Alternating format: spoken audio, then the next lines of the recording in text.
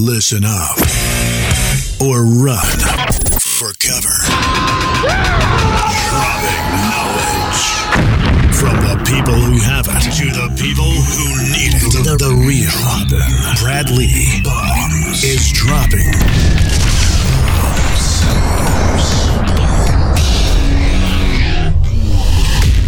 What it is, Brad Lee back again with another episode of Dropping Bombs. Today, folks, in the studio, I've got a real treat for you. You may not have heard of him, and you may have. Depends on the industry.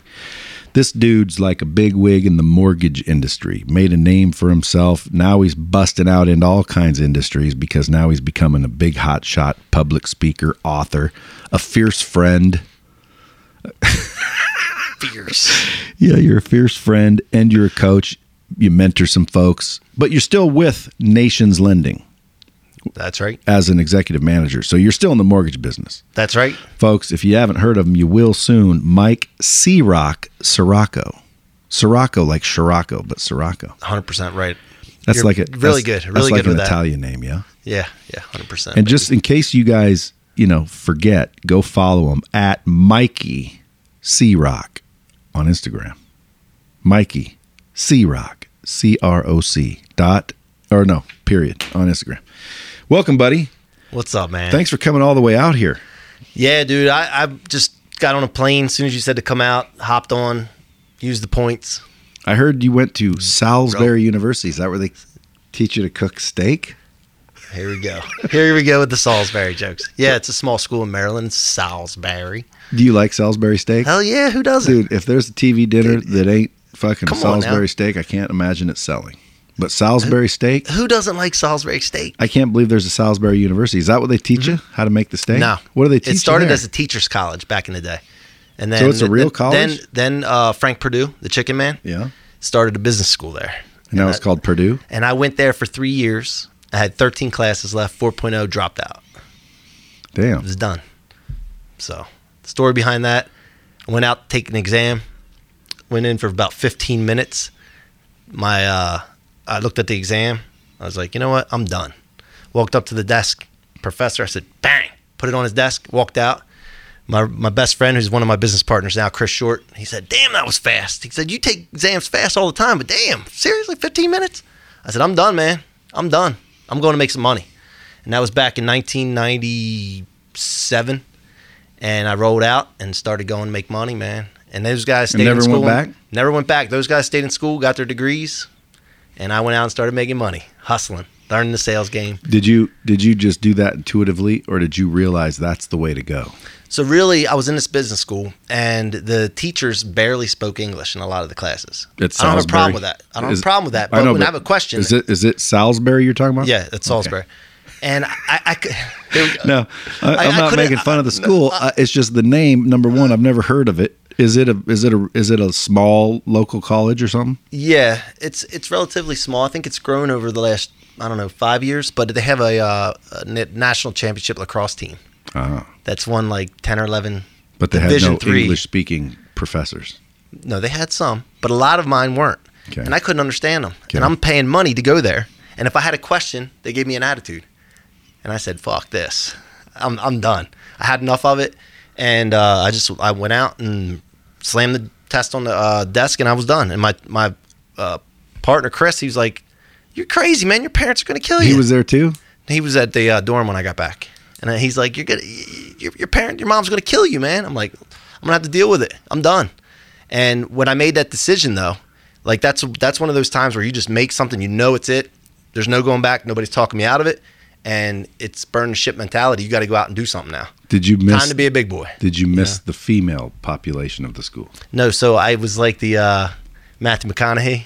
I stayed around for a few years and had a job, and then hung out with the college guys when I was off. So now that didn't lead me to making a lot of money because I wasn't focused. Right. But I'd still lived that life a little bit for a little while.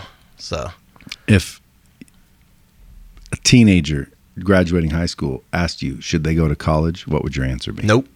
No, absolutely not. They should not. Absolutely not, unless they want to be a doctor or a lawyer or something that requires a degree. Yeah, man. I mean, I learned all my skills in home sales. 9 years selling water treatment systems, and that built me, man.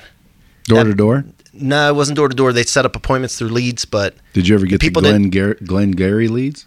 No, we got good leads, man. All the leads were good. You never seen Glengarry, Glen Ross? Yeah, the leads suck. Yeah, but the Glengarry leads don't. No, they didn't.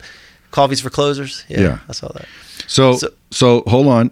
I don't want you to get ahead of yourself. So you quit school, but and you tell someone not to go to school. What about the relationships that you meet at school? So just to go for the relationships, if you don't know how to build relationships and you don't know how to network, which was my problem, it was more of I didn't know how to network when I was in college. Do you do business with anybody you went to college with? Yes. See, he's trying to trick me. No, I'm trying to get people to see it from another perspective, because people ask me, should they go to college? I say, fuck yeah, but not for the degree, for the relationships. People say, should I go to these conferences? Well, for the networking. Hell yeah, right. But not for the speakers, for the relationships. Grant, matter of fact, he didn't get mad at me, but he looked at me like, because Grant who? Grant Cardone. Oh, Grant Cardone. Yeah. Oh, so well, we're talking about him earlier. So my man. What happened was, I was on a live or something with him, and he said, Brad, why should people come to 10X? And I said, well, it shouldn't be for the speakers. And he kind of looked at me weird, and I said, because you can Google them, and fucking most of the shit they're going to say on stage, they're already saying on videos and Instagram and everywhere else. Like, they're all going to come and say the same shit. They're just going to say it in person. Yeah. I said, and he was looking at me like, the fuck are you doing? So wait a minute. So wait a minute. I guess the cost of college, though, you look at as the expense of going to these events. It's for networking and the relationships and the intrinsic value. Yeah. Because college is going to be an experience, dude. Especially for an 18-year-old person. You might meet your husband or your wife. Yeah. You might meet your long business partner.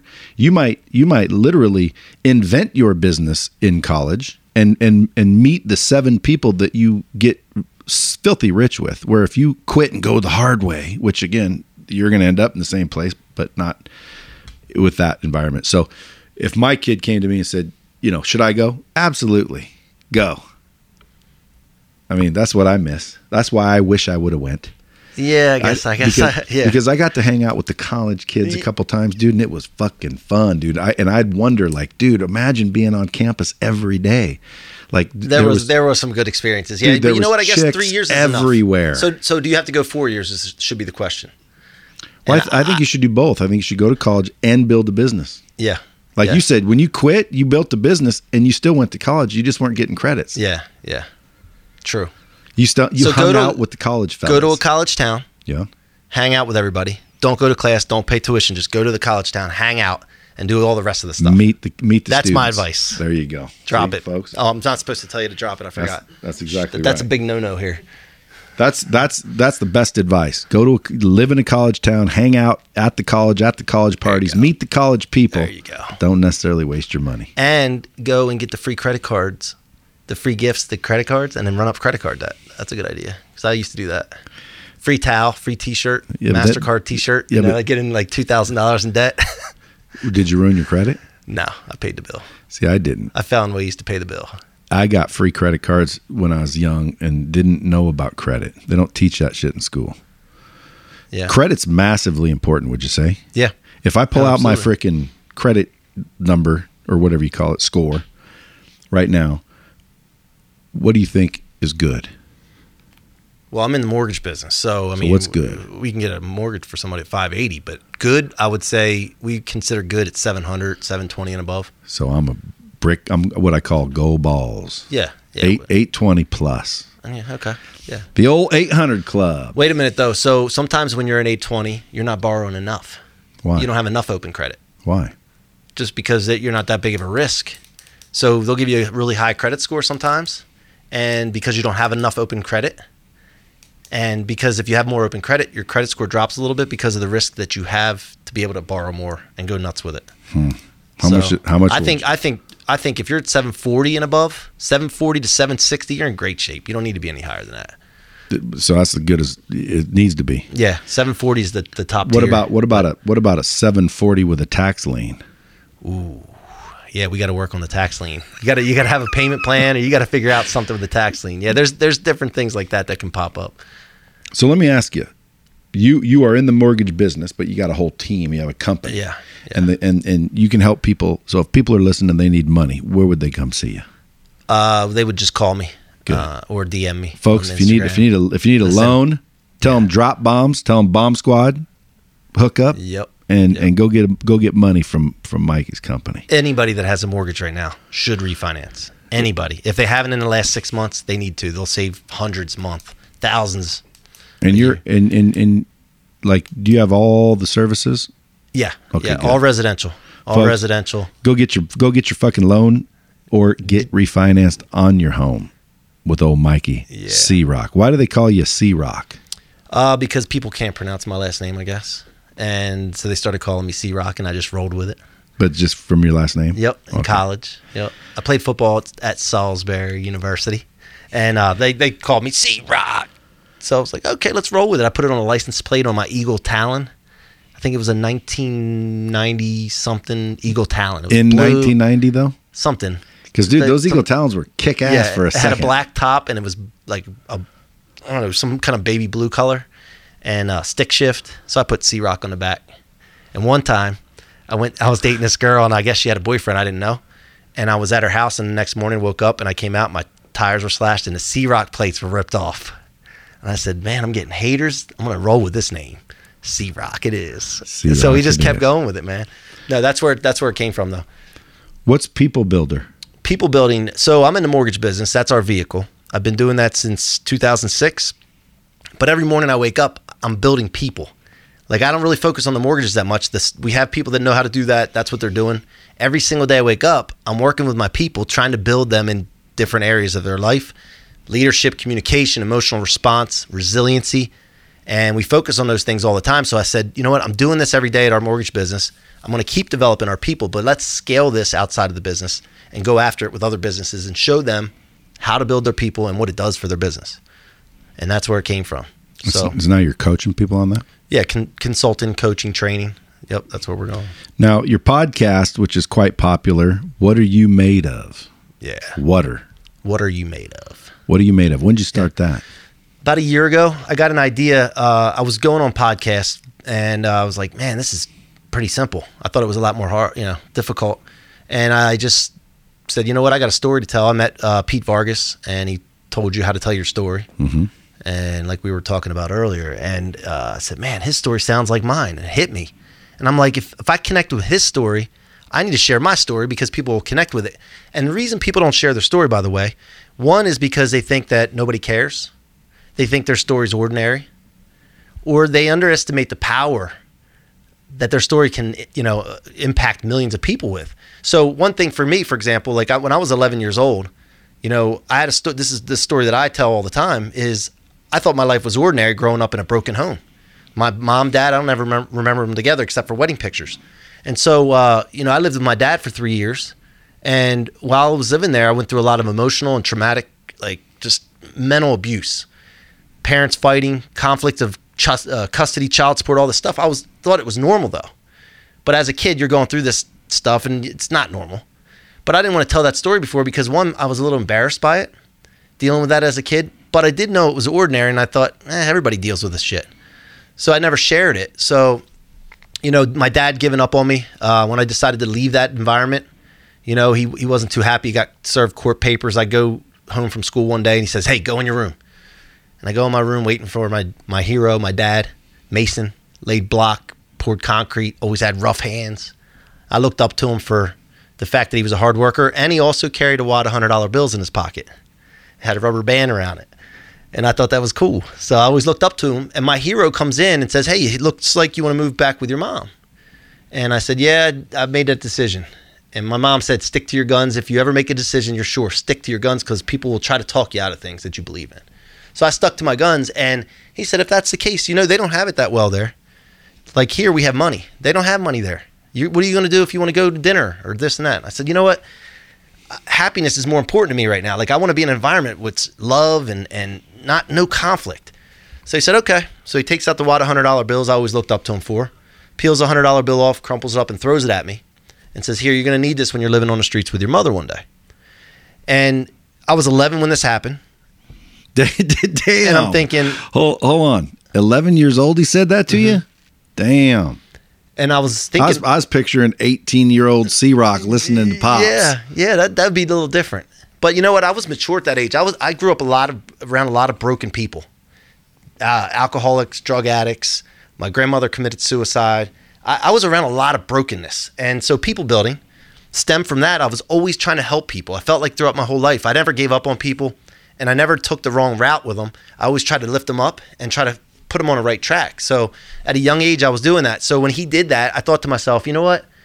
You ain't winning, first of all. I'm stubborn to a fault. That's a strength and a weakness of mine.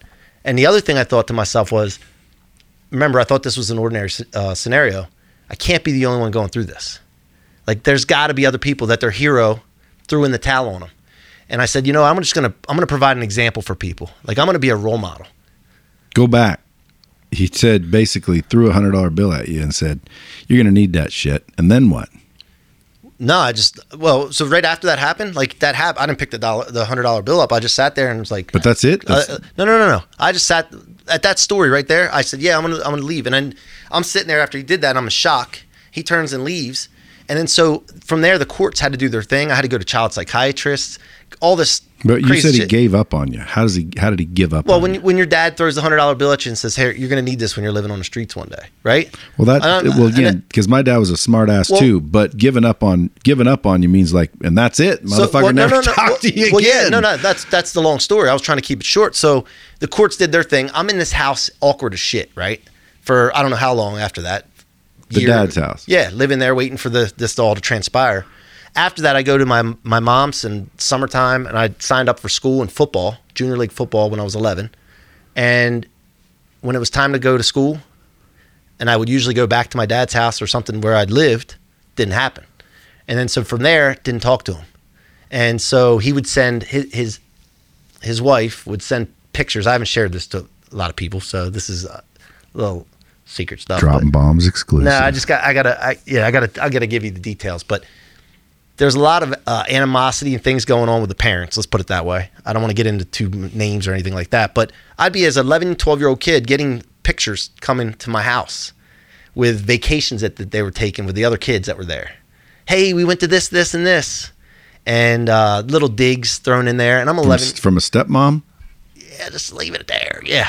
Well, yeah, stepmom, and I'm sure my dad knew what was going on. I don't know, but it was wrong, dude. Maybe your dad was saying, hey, send Mikey a little fucking photo of us at Disneyland. But the thing is, it's wrong to do, right? I knew that was wrong, and I'm like, I can't even believe this is happening, and it kept coming. So one, my dad gives up on me at that point. Like throwing a $100 bill to me was like, dude, I'm Rocky. I'm fighting. He's pissed. You chose your fucking mom. Right. I'm fighting, and he throws in the towel when I'm fighting. So that came about in my mind, and it stuck with me. But that moment right there, said to myself, there's no way I'm letting him win. Like I'm on a mission now. Yeah. So everything I did, I just went hard at. Now I'm not the biggest dude. I'm 5'6" 3/4. I played college football. Okay. And because I hustled and worked hard, and I just knew that I was going to do everything I could to not need that $100 bill that was on the ground. And so about 3 years ago, I started realizing, you know what? What am I driving on every day? I think everybody that's successful is driving off something, whether it's somebody giving up on them, Tom Brady getting drafted in the 6th round, Michael Jordan's guy that beat him out on the high school basketball team. He used that all his career. This is my thing. And I think everybody has their thing, and if they don't, they need to find their thing. So I've been using that. So I always said to myself too, what are you made of? If I go through tough times, if things are going good and I want to take it to the next level, I believe in self-talk. So I'm always like, man, you're built for this shit. What are you made of, man? You got this. If I'm at the gym, I'm dying because I go hard like at the gym. I want to go like just finish this workout. Come on, man. What are you made? Let's go. So I'm always talking to myself. So I said, podcast, name, share a story. What are you made of? And what do I say to myself all the time? So I named it that. And then that caught on, and people wanted to come on the show to tell me what they're made of. And when I asked you that question, you were kind of like, I don't know what the fuck I'm made of. Did I? I don't know. I remember something like that. And I'm like, shit, okay. What's your story, Brad? What are you made of, you know? That don't matter. That's funny because when I get on podcasts, people ask me stories like I'm going to bust out with this fucking sad story. Yeah. And again, I could. Like if I tell my story from a sad perspective, yeah. Oh, dude, I can jerk a tear or two. Right. Like when you're telling me your dad gave up on you, well, fuck, at least he fucking, you know. Well, no, at least you had him for a minute. Yeah, no. When I was a kid, You know, I could get that way, but Yeah. I've always saw things from a positive perspective, even though I do realize that there was negative shit. But like when people ask me what was your hardest thing, tell me something that you overcame, and I'm like, fuck, I don't know. And then they're like, they don't know what to say. Is that what happened to you? No. But see, here's the thing. recovered. I don't play a victim role, and I thank him for doing that. When I look back on it now, because I've been driving off of that my whole life. I've gotten to where I am because of that. And I've been able to help other people because of it. So at the end of the day, it's a blessing. I tell the story not to play a victim, but to show people, turn your setbacks into rocket fuel. That's, for sure. That's my message to people. And you got a book coming out called Rocket Fuel. Yep. And dude, it's interesting shit. And again, I didn't mean that I don't play victim and you are. No, I got you. I grew up where I had some issues, but when I think back, I don't really think of them at the time, especially as issues. Right. And now I don't even think about them. But when I was on your podcast and you asked me that question, that's probably why I couldn't answer you, because like I don't really think back like that. But now that you're telling me what the show's for and what it's about, now I know.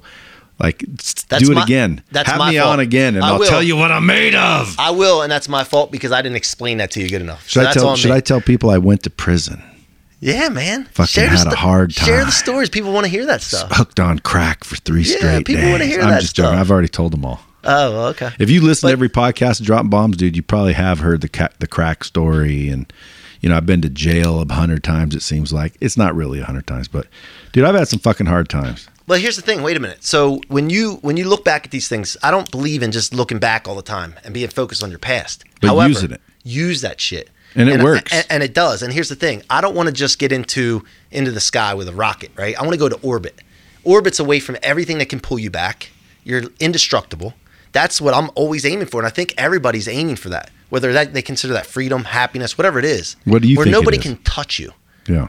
It's Economy also doesn't known as affect fuck you. you money. Exactly. So what gets you there? Not fuel, rocket fuel.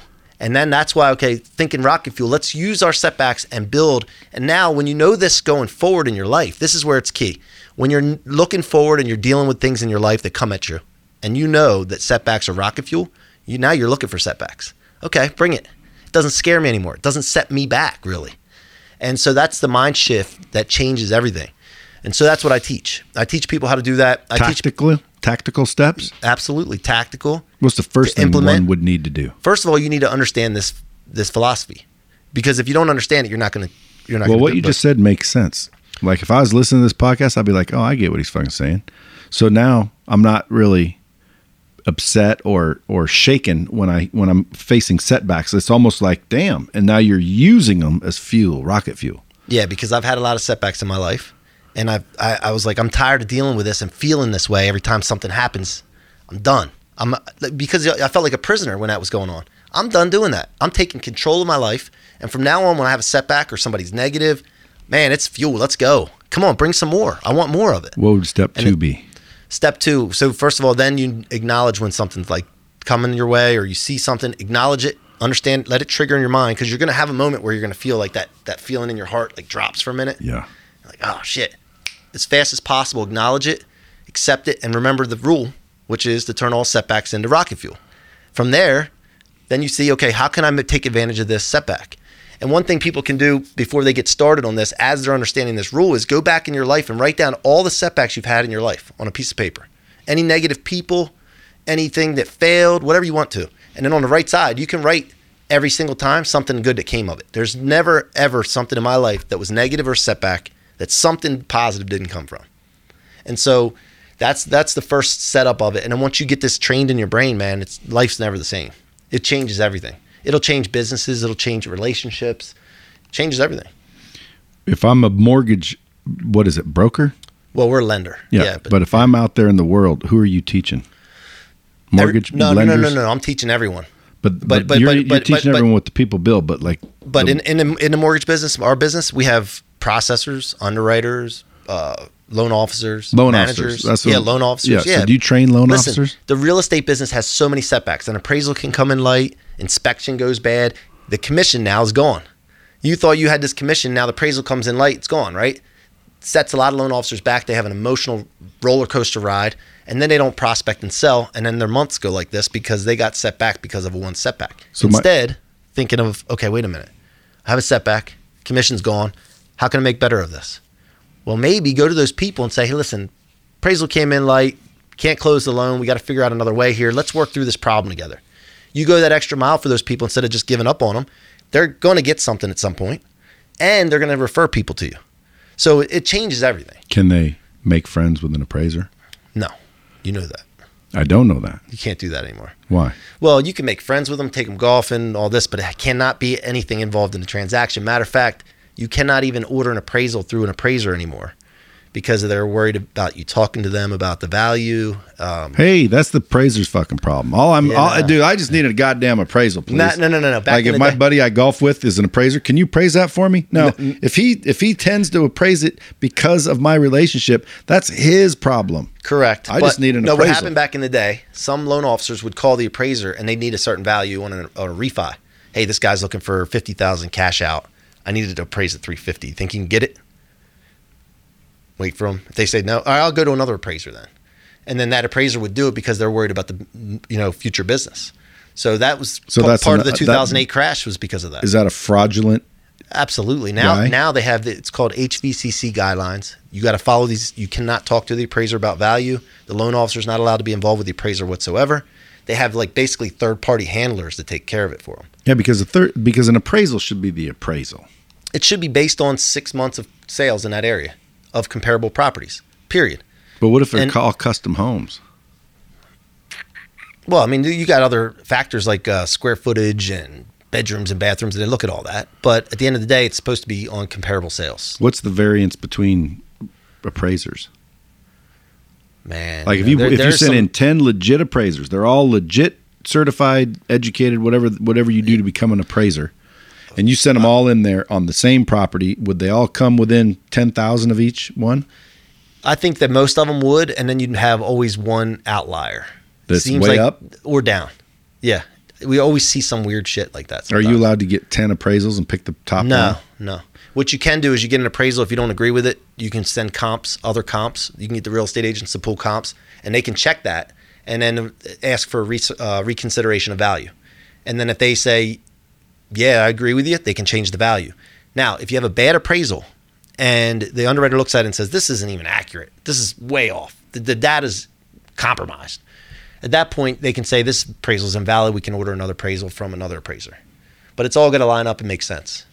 And nowadays, appraisals are coming in lower than they assumed. Why wouldn't you get an appraisal first? No. We're not seeing too many undervalued appraisals right now. No, but it can happen. But if that does, as an example, you get bummed out as a realtor. Yeah, realtors, they lose their shit right away. Like, what is he looking at? They get that first, and then of course they call the loan officer and think it's the loan officer's fault because the loan officer has to order the appraisal. It's not even the loan company's appraisal company, and then the loan officer gets upset, and then they can be set back all day and lose a whole day of work and prospecting, and then how many thousands of dollars is that costing? So this mindset changes everything. Absolutely, resiliency in business and relationships. Because think about the marriages. Think about marriages, about setbacks. Or if a wife, listen, guys, a lot of times the wife's problems is a reflection of you. But just imagine sometimes when the wife gets on the guy like about something, nagging him, right? And if the husband just understands that not to respond, understand this is a little bit of a setback or a negativity, let's think about how I can make the best of this instead of reacting to the wife or vice versa. It changes everything. Yeah, and I'll tell you, folks, getting along with your wife is highly advised. Also affects the business. Now, our employees' family problems become our family problems. So building your employees and even helping them with their relationships at home is a big deal. So I focus on that in the mortgage business. I rarely look at mortgages and all that stuff. We have a team that takes care of it. My partners are great with that, and they allow me to focus on building our people. And we've seen some dramatic results, not just in income, not just in productivity, but in families doing things that they never would have thought they'd do, moving to towns that they never thought they would be moving to. Do you talk to your dad still? No, unfortunately. Not by my choosing. By his? Yeah. Man, now I'll send a text, happy birthday, this and that, and now I stopped doing that because I never got any responses from it. So if I was you, I wouldn't stop. Yeah. Like, don't let here's a bomb that old Bradley's gonna give you and the whole bomb squad. This is an original. I got a few originals. This is one of them. Don't change the way you treat people. Just change the people you treat. See what I'm saying? Mm-hmm. Now, in that case, that would be like, get rid of him. But it's your dad, I would just keep texting him, dude. Yeah, I will. Keep texting him. Because, dude, eventually, I'm surprised, to tell you the truth, because, like, he's got to be older than that by now. Yeah, well, see, here's the thing. So they've started hearing some of the podcasts I go on and telling my story on my podcast, and then I've been getting now he's sour about that. No, I don't hear from him. But he's pissed. That's why he's not. I hear from someone else. Yeah, but that's why he's pissed. That's the problem. Yeah, well, I don't know if I don't hear from him. I hear from the other person. Well, dude, he's pissed, you would hear from him. But see, to me, I look at it like, if it was me, you know what? I'm going to reach out and make good on this. Me too. I'm 60-some years old now. You know what? But that's because... I want to make good on this. Yeah, but that's because your mindset's in that. So would I. I'd be like, oh my God, dude, I fucking let you down. Son, get over here. Dude, let's catch up. Yeah. I fucked up. I never should have done that. Yeah. And if he's listening to this one, because he might be one of those stalkers. Like, literally, he listens to every one of your podcasts. Yeah. But and that could be why he's still pissed. But dude, it's surprising as hell. I was expecting you to be like, yeah, now we talk. No, well, maybe that's the end of the story is not here yet. Maybe that will happen. If I see him, I'll give him a big hug. I don't care. But let me tell you this part. When I was 11 and I moved to my mom's, I'm at a young age getting ready to become a man, go through puberty and all that, right? Well, there's a guy named George my mom married, which is Casey's dad, my little brother Casey's dad. And George, at that time when I was 11, at that very impressionable age, stepped in and be a father. He didn't have money. He was good at stretching a dollar, like long ways, like big time. But he hunted, he fished, baseball, football, any sports. I was there. He was there. I wasn't even his real son. And he would show up to the ball games and show me how to catch and show me how to throw and talk to me about sports. And he was there. And so about February 2019, he was hunting. And he came out of the woods. It was snowing that night. Came out of the woods, texted my little brother Casey, hey, man, I'm out of the woods. I'm back to the truck. Just want to let you know. Check in, because he was by himself. And then, 2 or 3 hours later, my mom never heard from him. He didn't come home. And I guess she texted Casey and said, hey, did you hear from Dad? And he's like, no, he's not home yet. It's like 10 o'clock at night. And so I don't know if the exact story because Casey was there, but I'm just going off of hearsay what they said. But apparently Casey went looking for him, driving slippery roads, icy roads, looking to see if he slid off the road, whatever. Long story short, he got to his truck, pulled out of the parking lot, and had a heart attack at the end of the parking lot. And somebody across the street found him and took him to the hospital and all that. Well, Casey's driving for 3 hours looking for George, and my mom texts my wife in the middle of the night. We're sleeping, dead asleep. My wife gets a missed call and a text, and she's like, Mike, wake up, your mom's calling. And she said, did George call? Or she called my mom and said, hey, did you call? And she texted my wife back and said, George did. So George did text back. She meant George died. And so my wife woke me up in a dead sleep. I get up. She tells me a story real quick. I'm like, no way. So I called my mom. She's frantic. And apparently she had found out that George had a heart attack, died at the hospital. The reason I'm telling this story is because George, at that moment in my life, I realized something, that what a real man is supposed to do. Even if it's not your kid, taking somebody and being committed to something and saying, listen, I'm in this position now. I married this lady. It comes with this little boy. It comes with my sister, this little girl. I got to be a man and honor my commitment. Now, so at that young, impressionable age, he was there for me. And I don't know what I would be like today if he wasn't, because he taught me a lesson. Do good things happen. Do bad things happen. And I've lived my life since that way. Casey's lived his life that way. When he passed away, Casey and I talked about this. There was something that came into us. George was the type of guy that was really quiet in a room of people, unless you talked about hunting, fishing, baseball. He would go nuts. He would jump off the couch, deep voice, get in your face, talking like passionate, right? Well, when he passed away, within the first week, we both had something come into us. I can't explain it. I don't expect people to believe it. I'm just telling you from the experience of how we felt. There was something that came into us, like a passion, like an energy. And I felt something that I've never felt before, where every day I wake up, I'm on a mission now with people building. What are you made of? And I don't ever get tired. I don't ever get like worn out. It's like this energy, this passion that's come into me ever since this happened. Now that might be just something triggering in my brain. I don't know what. I believe it's an energy, a spirit, a passion that's come from George. And ever since then, man, things in our lives have gone better. We're helping people. Our business is blowing up, and we're just like happier people. And I wanted to share that part of it because you're talking about the end of the story. That part of it is a good part of it. That's come from it all. So, yeah, that is a good story. You're a good storyteller. I'm sure there's people sitting there going, "Oh man, I want to find this dude." If you guys want to find him, by the way, go to the MikeCroc.com. The Mike, like the MikeCroc.com. Also, he's got a book coming out, Rocket Fuel. When's that come out? It's coming out this winter. Does it talk about these stories? Yeah, the stories are in there, plus many more, a lot more details. And also a lot of the lessons I've learned from those things and how I've implemented them and the results that I've seen in people. And I want to share that because, you know, a lot of people that you see out on social media, a lot of the influencers, right, that you're not one of. That's right. They haven't done this stuff.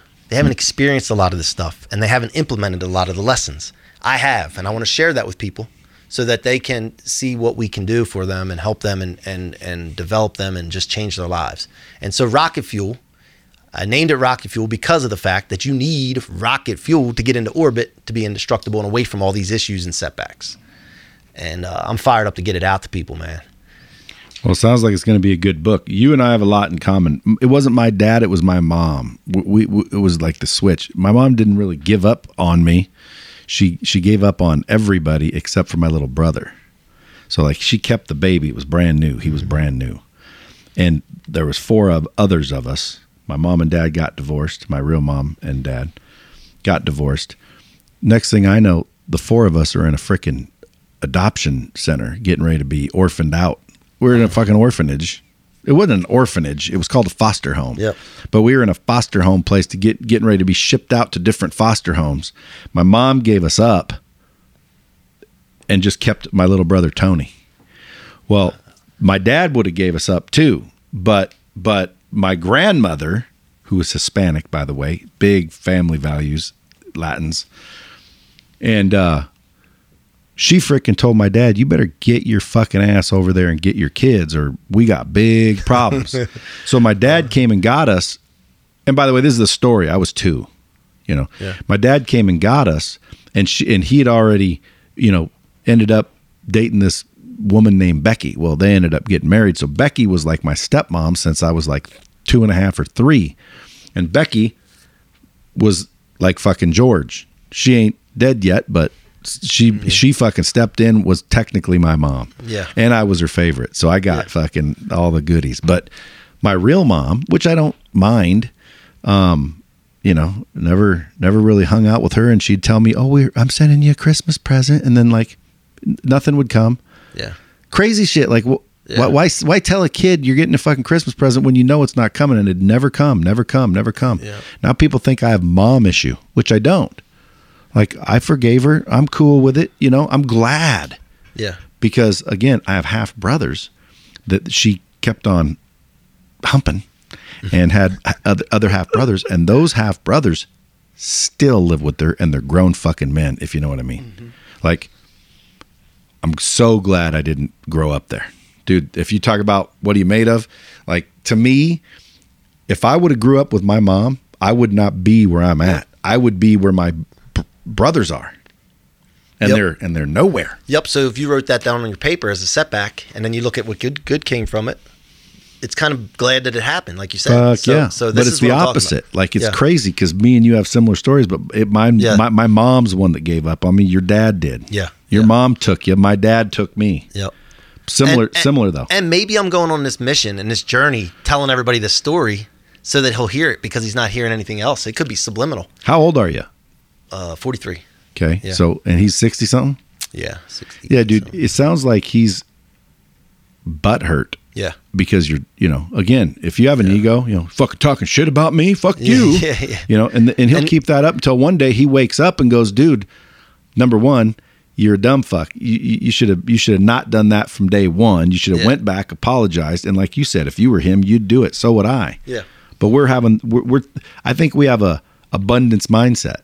Yeah. He's probably got that fucking self-sabotaging, limiting belief. 100%. Fuck you. You owe me a living. You're my son. I made you. I can't believe you're out there talking shit on your podcast. Yeah, I don't know what he's thinking.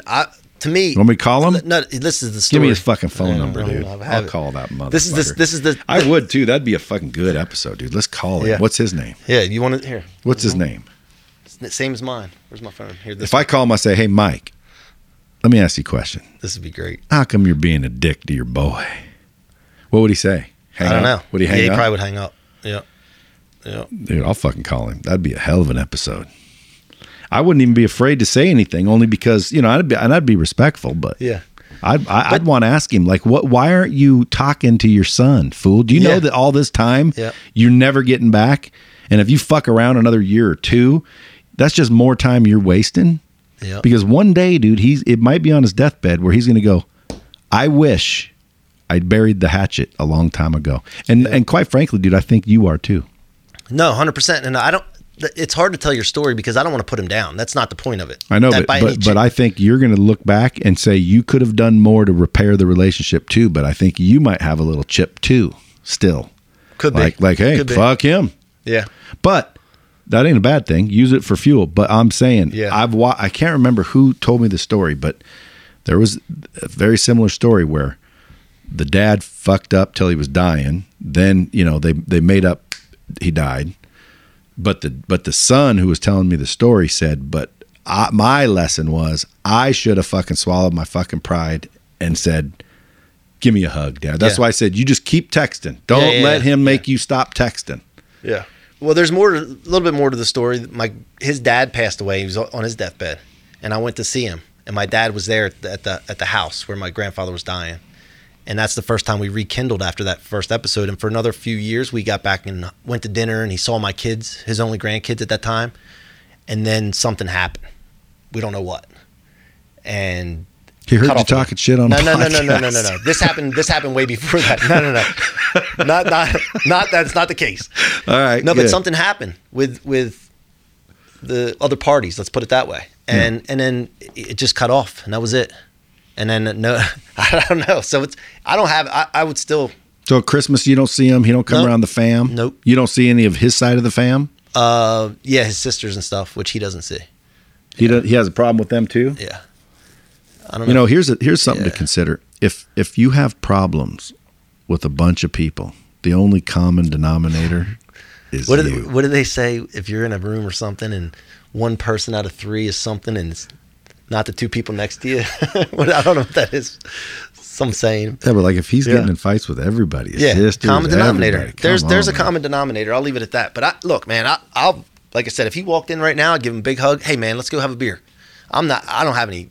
Good. That's the good part. But I will not miss the opportunity to use it as fuel. And and that's what drives me every day. Like if I don't feel like a lot of people will use it as fucking pity. Right. And do the opposite. Like literally most people will use it as an excuse. Mm-hmm. Yeah, I'm not going to miss that opportunity to use it and teach other people how to do that. Because it changed my life, man. I'm telling you right now, it's like when I don't feel like doing something or, man, I don't feel like getting up early today. I don't feel like work. Nope. You can't. You got to prove them wrong. Nope. And it always goes through my head. And it's a good thing. So how long does it take for someone to learn this? I mean, everybody's different. But if I paint on the picture, average, though. To me, I look at it as my responsibility to do that. And it's my responsibility, just like Bob Ross, the old painter on public television, paint the picture. Oh, frizzy head. I got to paint the picture for him. Oh, Afro Bob. Right. And if I don't paint the picture good enough so that they comprehend what I'm trying to tell them, it's my fault. So it depends on the person, man. Yeah. And I didn't have the worst upbringing. Let's face it. There's people that were way worse than me, right? And some people that are better. But it's just finding that time. Now, there's other things in my life, in business, where people have screwed me. And I use that too. Rocket fuel, man. Well, I'm going to need to read your book only because I've never really used my setbacks as fuel. If I would have, dude, I'd already be in the 9th orbit out. Yep. Because I've had a lot of it. Yep. I got screwed by the people I gave a piece of this company to when I started it. 2 of them. I literally gave a third and a third. So I gave away 66% of this company just to my buddies to help. Hey, come help me.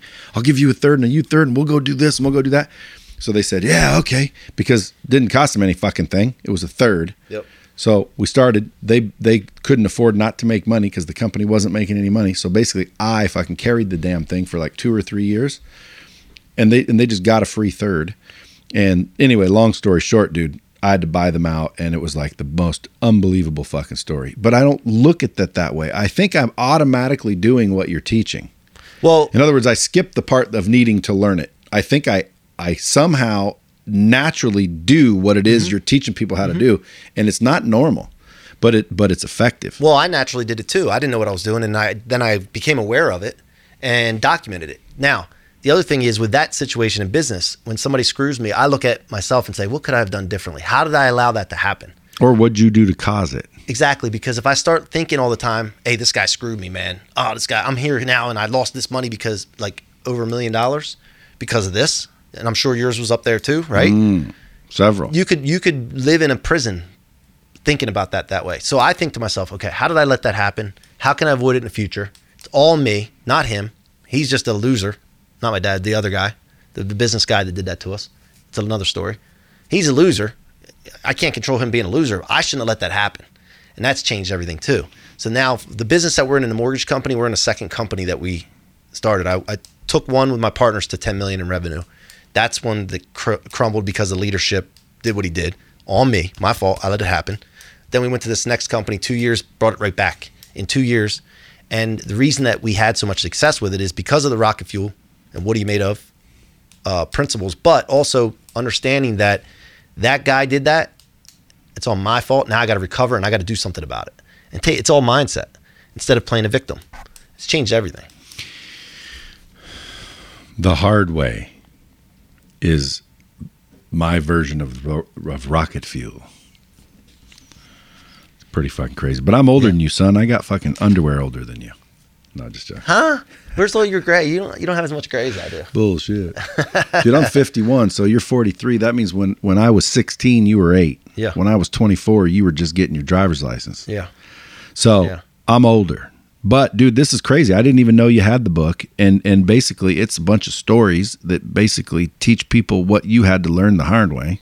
Mm-hmm. And that's why I call my shit the hard way, which is lessons I learned the hard way. Love so it. You don't have to. Dude, those are going to be some good books. Yeah, love it. Mine can be pre-ordered right now. Can yours? Mine is available for free right now. The ebook, they can get it for free. Well, what do you mean? What's coming out then? A fucking hardback or something? We're gonna put some nice books out. Yeah, just like you were talking about your but the book's already made. You just haven't printed it yet. No. We're working on finishing it up, wrapping it up. So what's the ebook? When it comes out, was it 5 chapters worth? They can subscribe now, and when it comes out, they can get the ebook for free. Right? I got you. And if people want the hard copy, they can buy that. I got you. Yeah. So I got you. Yeah, man, we got to get them interested in there early. That's good. That's a good promotion. Yeah. You know what my promotion is? You can pay for it now. Yeah. Okay. But anyone that bought it prior to its launch, yeah, I'm going to draw a name and give somebody $100,000 for that copy back. So it's a limited signed edition. Love it. Limited version, signed editions, to where I know that this is one of the books that were in the pre-order group. Love that. And I'm going to buy one of them for $100K. Can I steal that idea? I would recommend you do. Because I'm going to do it for like. But make sure you make 5,000. make sure you don't say a number that you can't fucking cover, because I'll pay $100,000 even if I'm losing money. Why? Well, because that's what I'm saying. Yep. Now, I didn't say when I'll draw the name, so I might wait 4 years until I make $100,000. But listen, folks, after the book launches, the pre-order people are going to brag about it, because if I don't make $100,000, I have no money to pay. Yep. I'm just joking, but no, I'm really serious. That's my promotion. You know why? I love it. Because now, what's the worst thing that can happen? You read the book, make millions, avoid a lot of pain and trouble. Worst case, you get 100 G's. Yep. If you read the fucking book, dude, you're going to make money. Yep. Now, rocket fuel's filled with stories and lessons. Right. And if someone applies what's in that fucking book, what happens? Think about it. If you weren't affected negatively by setbacks and negative people and haters, right? Think about that. And not just it didn't affect you, but it propelled you. Man, you could, hundreds of millions of dollars. Are you kidding me? And not only that, don't even think financially, dude. If you didn't make one more fucking dollar, but you was happy as shit. Relationships. Because, dude, I've seen some people bummed out over somebody else's opinion of them. Yep. So it's not all about the money. No. Well, that's secondary. I think if you worry about being happy, the money fucking shows up. But what I try to show people is technically happy's a choice. Yeah. Like, dude, you can be happy or you can be pissed in the same situation. So that proves that it's a choice. Yeah. Did you ever heard about the two boys in the room full of shit? Yeah. I think I heard you tell the story before. Yeah. Go ahead and tell it again. If you listen to Dropping Bombs. No, because people do listen to Dropping Bombs that are listening to this because they listen. Yep. So at the end of the day, I know the listeners have heard it. I'm just wondering if you have. I have, absolutely. Dude, you're not a regular listener to Dropping Bombs, are you? Are you a subscriber? Are you in the Bomb Squad? I think I am. You can check on my phone. See call me a liar and see if I'm wrong. No, I know. But even subscribers, I don't know if they heard every episode. I don't know. We're up to like 300 and something. I've heard probably 25%, honestly. What's yours up to? 60. Dude, you're getting up there. I've recorded 100 some, but they're not all released yet. You record the shit out of them. Yeah. How do you get your guests? Networking, social media. If someone listening's interesting and they want to be on your show, how do they do it? DM me on Instagram at Mikey C-Roc. Instagram DM, get them set up. Well, you can't promise. You can't promise them anything. You have to get their story. I'll get them set up because they want to know, what are you made of. I'll get them set up with something. If you guys want to figure out if you got something to talk about, hit him up on the DM. And fucking maybe you'll be asked, what are you made of? Let's go. Now, let me ask you this question. If somebody listening to this was in the mortgage business, because I know that you're not really, you're growing out of it. If anybody, plumber, lawyer, doctor, whatever, wants to fucking find you, they go to the Mikey C-Roc. No. Mikey C-Roc on Instagram, at Mikey C-Roc. The website is the Mike C-Roc. Yeah, but that's where they'd go if they want to like follow you and join a news. You got a newsletter or some shit. Yeah. Yep. So if you guys want more information on him, you go to themikeycroc.com or follow him on Instagram or go subscribe to his podcast. What are you made of? Let's go. Now that's on all iTunes, Spotify, all that shit. Yes, it is. And what are you made of? Interesting shit, man. Well, dude, I can't believe you freaking flew all the way out here just for this, bro. Tell the truth. Yeah, man. You ain't got no other meeting. Listen. I'm all about relationships and an opportunity to come in to the Bradster studio. You kidding me? Couldn't pass that up. What do you think? Love it, man. It's better than I could have imagined just from what I've seen on. It looks bigger online though, doesn't it? Yeah, no, but there's a lot here. People don't realize there's a lot here.